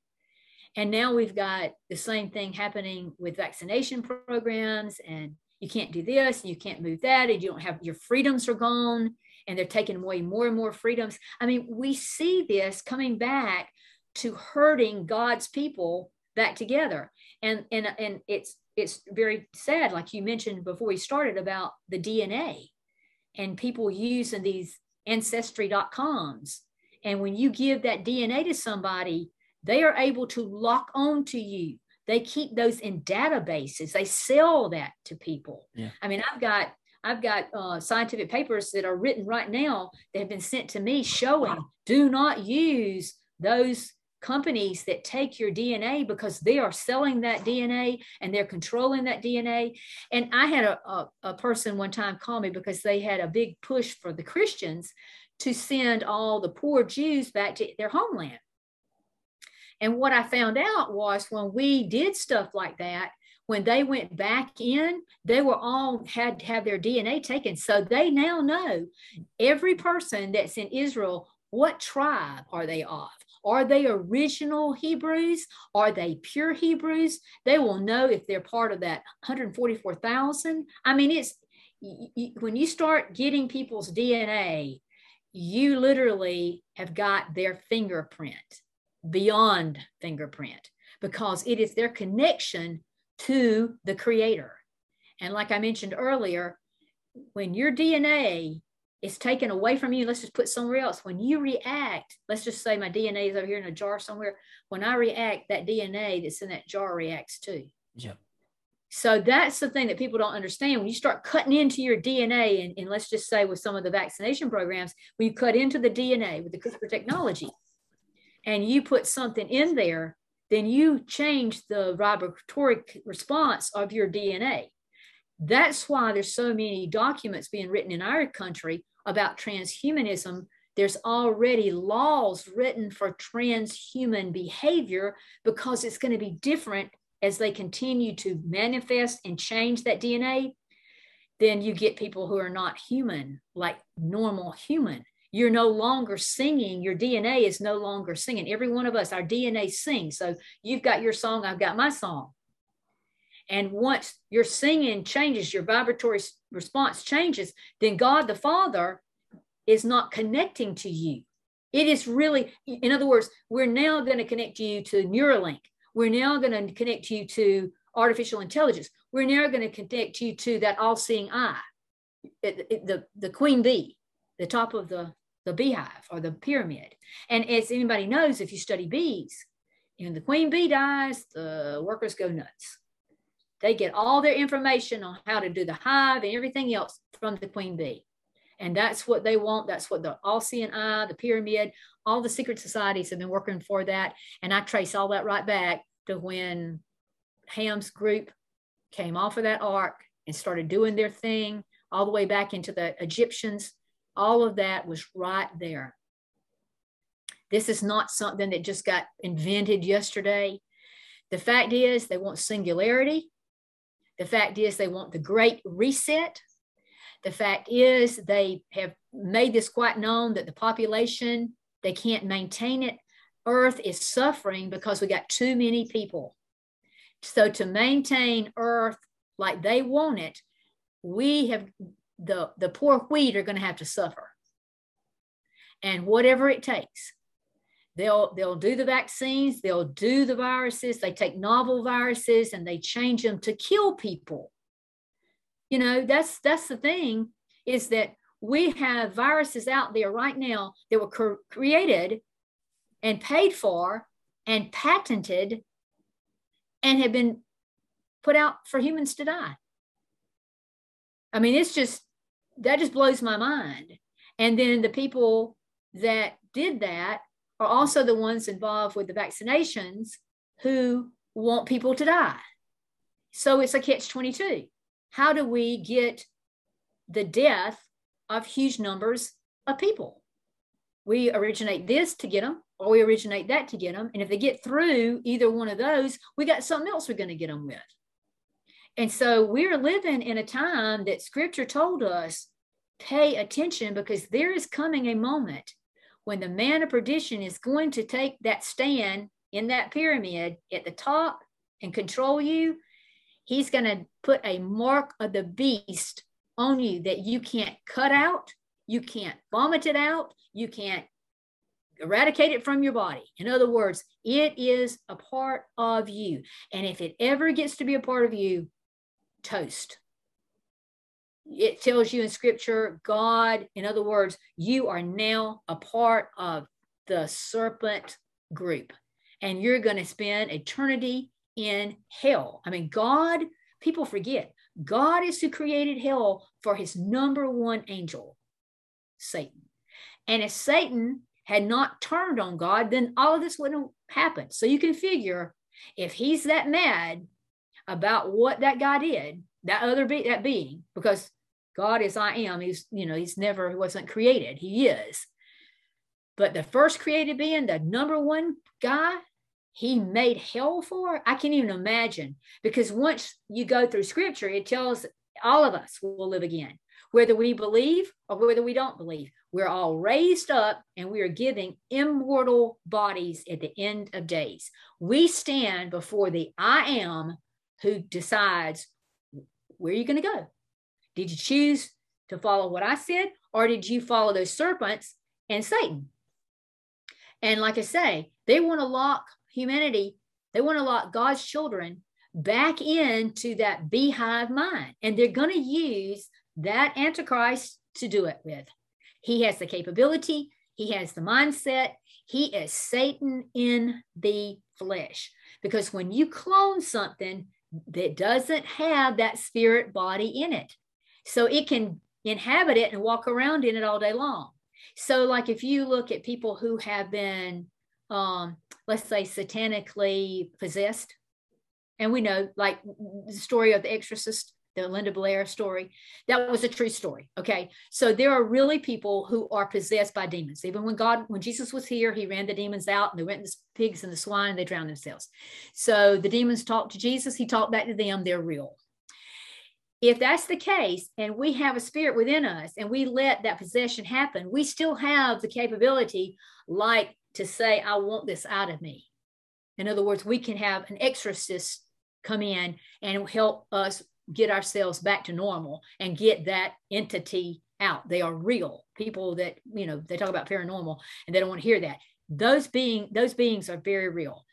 And once you ever see one of them, oh my gosh, and see somebody have an exorcism, and something happened like that, it's just mind boggling.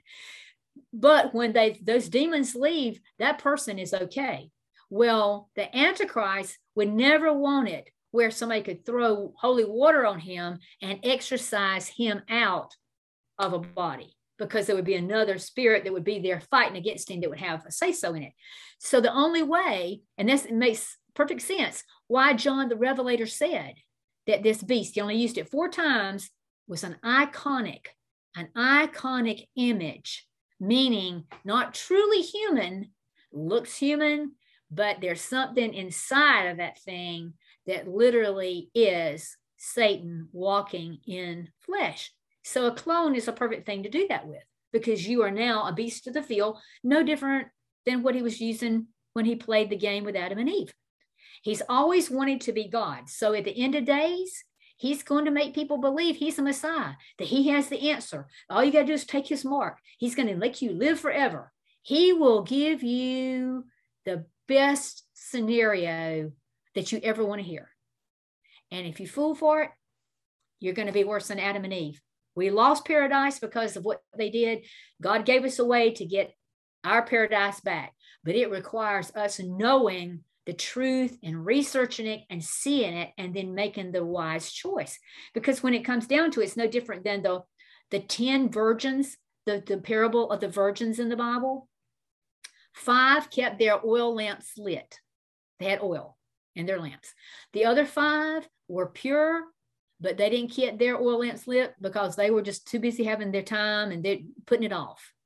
And then when the bridegroom came back, which was Jesus, the 5 that had the oil could light them and run to the temple. It's based on a Jewish feast. They were able to see how to get to the temple. And then once the doors are closed, they're closed and it's over with. So those other 5 who were out going, hey, I need some oil. I need some. It's over with. There is something called the catching away of the bride and the bridegroom that happens before the return of Christ. And there is nothing prophetically that has to happen now that couldn't happen today.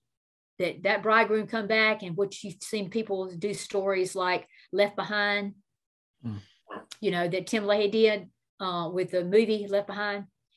It will literally be like that. In a less than a twinkling of an eye, you're just gone. You're just gone. And the graves will be burst open and the whole 9 yards. Those people who are Christians who have died, who are in their spiritual bodies and in their and have their soul, they will come back, get that body immediately, just like Jesus did at that cloth. Boom. It's like energy. Boom. It just happens. And, now that we can see the science behind it, it's like, oh my gosh, it's not like we're dying and the lights out and nothing happens. There is a rhyme and reason to every bit of everything that's happened. Nothing. I have found nothing that I've researched in my own life and think, oh, I was lucky or what. It's not a coincidence. It is supposed to be happening, and we have these choices. And we have these choices like a big chess game. We get to choose what we do, but we're within that matrix of choice. And if there's going to come a time when it's checkmate.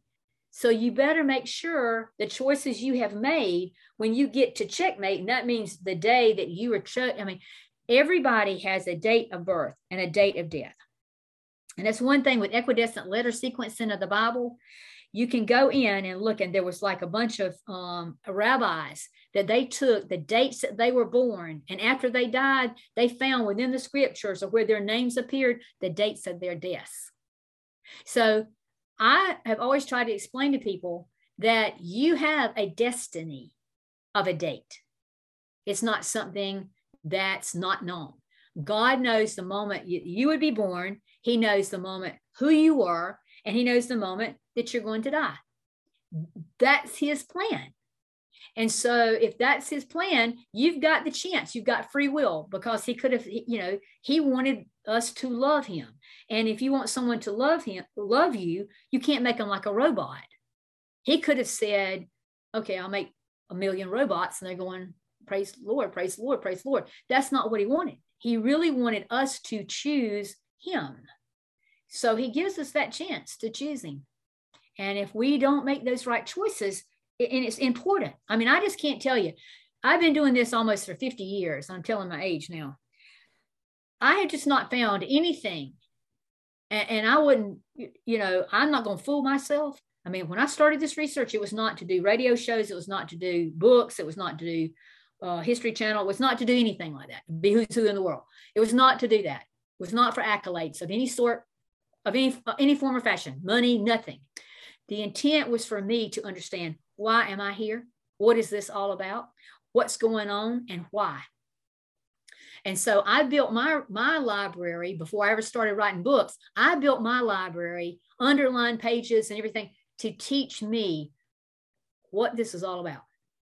Because I really wanted to know, so that when I make choices, I know what's going to be the repercussion of those choices. Because we don't realize everything we think, do, or say is recorded. And in my research that I did on hypnosis, in my undergraduate work, literally, when you hypnotize somebody, they can remember everything. You can take them back to the first grade, have them sitting there. They'll hold their pencil, like with these huge pencils like we used to write with, and write their names on like 2 big lines, and their eyes are closed. And you're like, how did they do that? You can make them when they were in the 7th grade and tell them to write their name, and they cursive write it in these little bitty lines, and their eyes are closed. And you can take them to a day, and they're like, they're looking around, their eyes are closed, and they're telling you that Johnny's got a green shirt on, and the teacher's teaching about this. I mean, there are people who are alive today that can remember every moment of their life. Our brain does have that capability that we can. So everything we think, do, or say, literally scientifically, is there. And so if it's there, then why? And if we are vibrating and our DNA is sending these signals, this pineal gland, like I say, and it would take another whole show for us to do the pineal gland stuff that I've researched, is that the pineal gland is actually like a transmitter in your head. It is made of a quartz-like capability that literally can transmit and rescind. You're getting in and out information. And if that's the case and you're vibrating like that, then something is really connecting to all of this. And the bad guys know that. That's why they've got the 5G technology going to the 6G technology, and how they're going to all connect everybody up and remote control you at a distance, because they know the pineal gland has that capability. And they were doing that in the 1960s with the research that I did on Jose Delgado with our military here in the United States. They're already figuring out, how do we round up people without having to fire a shot? They don't want to have a civil war. They don't want to have a revolutionary war. They don't want to have a world war. They literally want to connect us. We're walking around like robots doing exactly what they want us to do. And they wanted to get it to a population that they can control like that, and then use us as their worker bees to do the work. Absolutely. And I mean, people don't even understand the smallest part of this. Look at 5G and look at 60 gigahertz 5G affects the way that oxygen carries blood. Blood carries oxygen around the body. I mean, that's 5G. So imagine what it's military grade technology. So you turned up to a certain point, it feels like your skin's burning, and people are absolutely clueless. We did a film about this a year and a half ago. People are absolutely clueless. That's what got me, is that the 5G technology was really for military purposes, and literally can be used as it can hit you. You cannot see it coming and just smash you against a wall. And it's like this invisible force that's there. And that's the thing, Richard, is that how do you get people aware that we are literally in the end of days, and that if we don't fight back, if we don't stand up, if we don't try to do what's right, and I don't think we can. I think we're already into the tribulation period. I think we're so far gone that we're going to follow through that tribulation period, because you can already see the signs of the sun, moon, stars, all the pestilences, all the plagues, the fact that we've got famine everywhere, we've got drought, we've got, cold weather here, too much hot weather there. I mean, we are literally a planet gone awry. And I don't think there's any, I think they think sustainability and their ecological plans to bring back and do a reset, that they think they can do that, just like with their big vaults that they have up there in Antarctica, where they put all the seeds up there to keep away. And then they genetically modified all our stuff. And then our genetic food is affecting us. They've been killing people with that, with pharmaca. And that's sorcery. That's what scripture, the Greek word for that is. I mean, so we can look at this and see there's been a game plan the whole time to bring us to a point in days that they're taking us back to that Tower of Babel.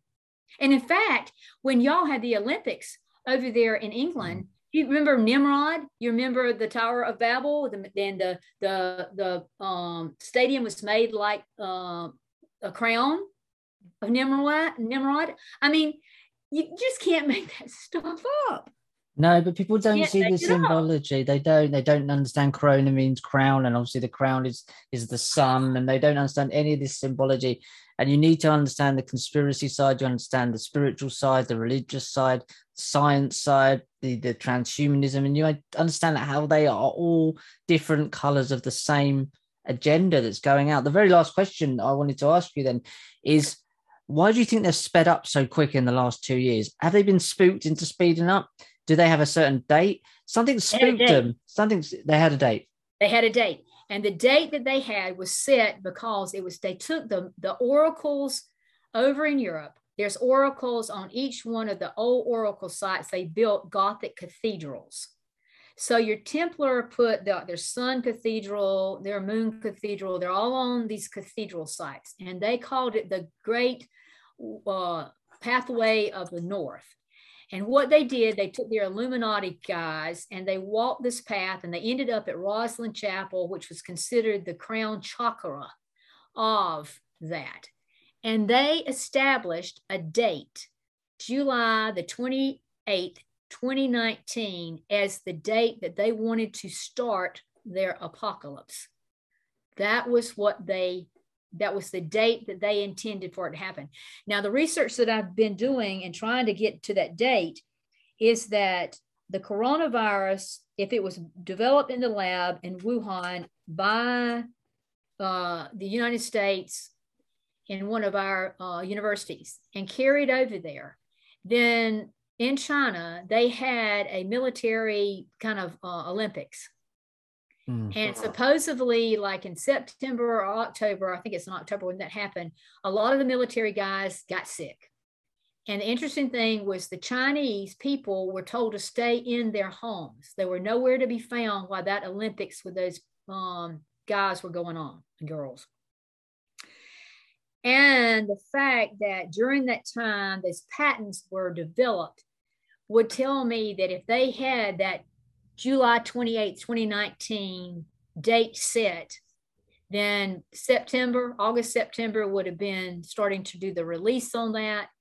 And then the fact that the military Olympics was held there, that's their military games or however they call it. And then all of those people went back to their original countries sick. And then it just seemed like, because you can't say that a bat biting somebody could have spread around the world as fast as it did. You had to have people as carriers. And the only way to do that, if they kept their Chinese people, locked inside and gave that, to those people to take out into those planes and then be exposed to the people back in their countries, that was a way to initially get it to all the countries, especially the ones that had the numbers of people that came from their military to actually participate. And it was quite a huge number of people. So if that was the case, then they literally would have had that July the 28th, 2019 date set up.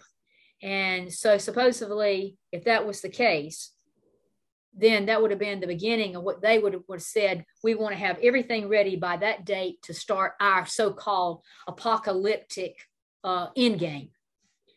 To get us to the point of reset, new world order, artificial intelligence connection, Tower of Babel, back where it needed to be.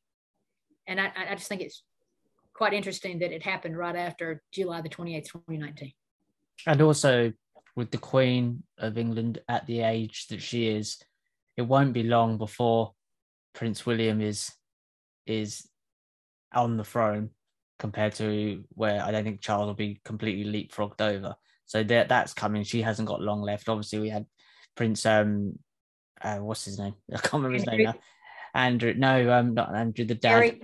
The dad. Charles' dad. I forgot his name. The Queen's husband. He just died.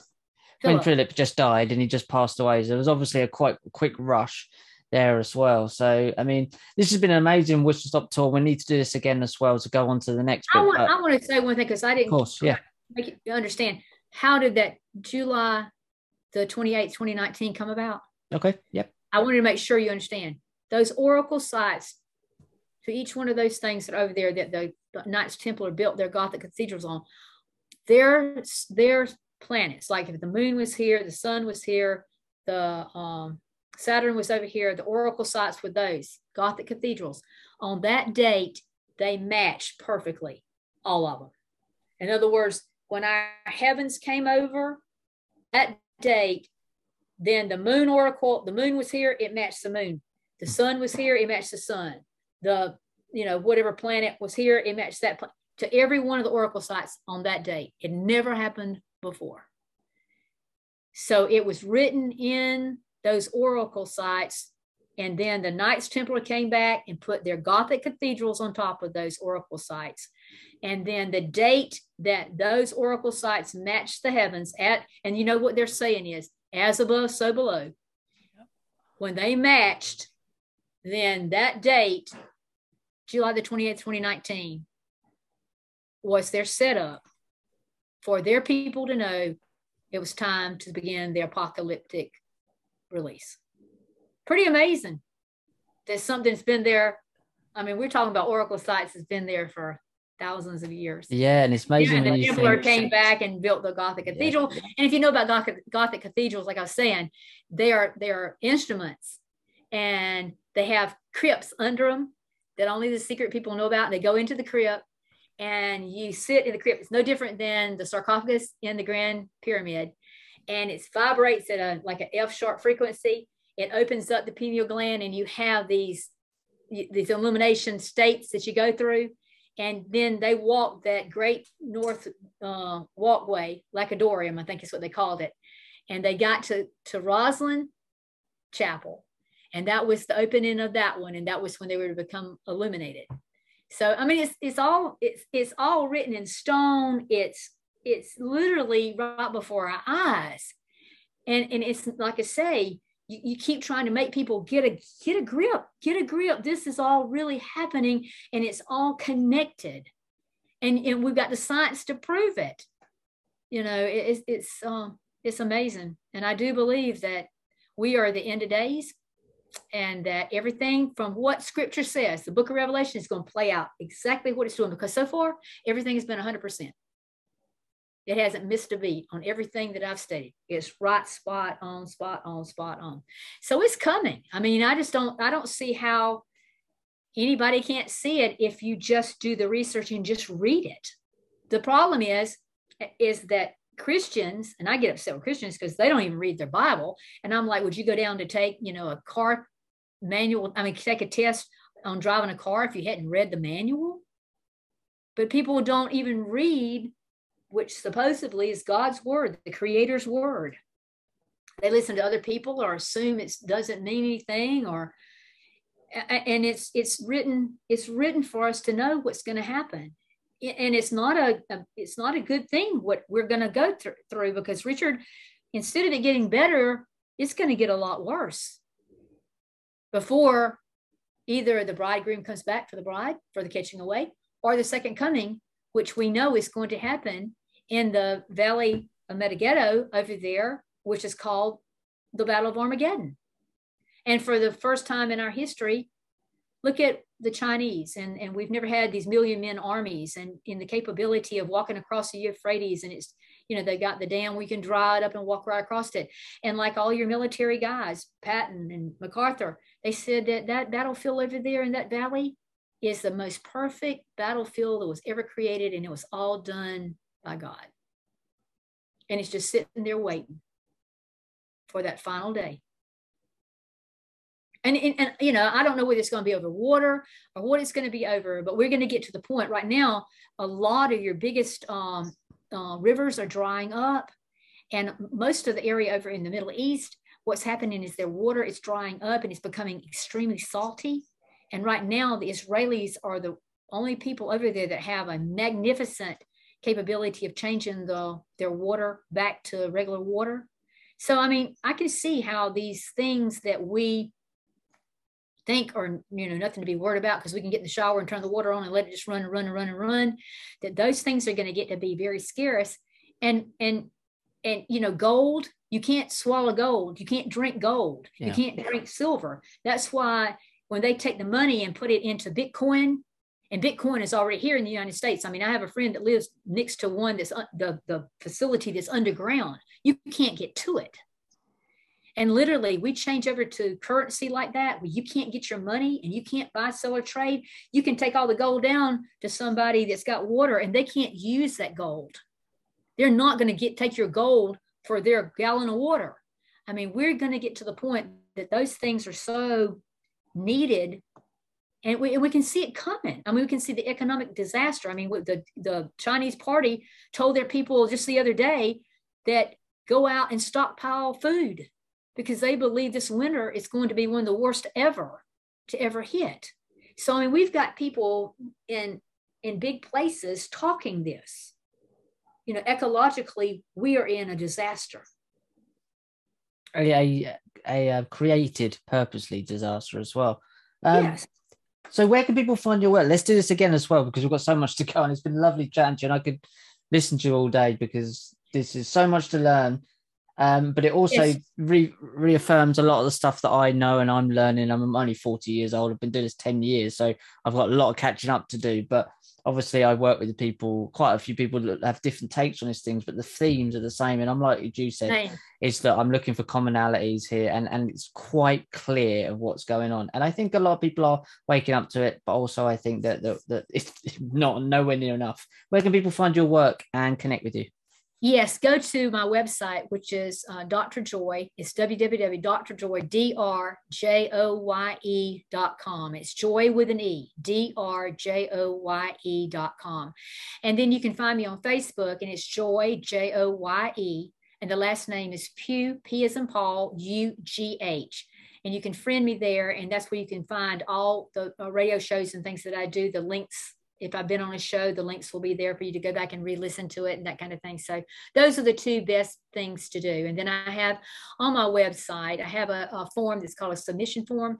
And if you'd like to ask me a question, I do have a radio show that I do once a month at the end of every month. It's on a Monday night on YouTube from 8 to 10 Eastern. And I answer the questions that I get from people anywhere in the world on that night. Any question you want to ask. Most everything I've had to study in so many different aspects. I mean, it's just very few questions that I get that I'm like, I've never heard that before. But, I'm very blessed that God has given me the knowledge about this, because I do think that we're living in some really important times for you to know what's happening and to be aware and to be on your toes, because really, Richard, inside of us is a soul. And it is our greatest asset. And I've always said, guard it with your life. Just know where you want your soul to go, because it's alive. It's never going to die. So make sure you choose wisely. Well, thank you, Joy, for giving me your time. I know we did a lot more, but I really wanted to get through that massive timeline to set up the next one, because it's important for people to understand there's a whole 6,000 years worth of history here to go through in an hour and 44 minutes. And I just think that you've done a great job it took me dragging us through. 7 years to do the book. So, we did pretty good to do a little bit of it in 2 hours. We did really good. It's not bad. Well, thank you guys. Please leave your comments below. I will put all the links as well. I'm going to check out the books, check out the website, and contact Dr. Joy as well. And I will get you back on the next sort of 6 weeks, maybe in the new year, and we could do another one and go forward, especially with the Antichrist stuff, because it's really, really important. Just so before we go, how would you like your work to be remembered and your kind of input on this? Because I feel like you deserve a far bigger platform than you've been given, and I'd like to try and help you with that as well.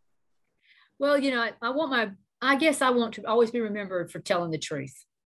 The truth will set you free. It's like I said, if you ever get the foundation and you've got it, people can tell me about things and I know it to be a certain way, and they can tell me whatever they want to tell me. They can make me feel like I'm terrible. When I know the truth, I know the truth. And when you know the truth, it sets you free. And that's what I want to do, is for people to know the truth, so that it sets them free and they have the right information to make the right choices.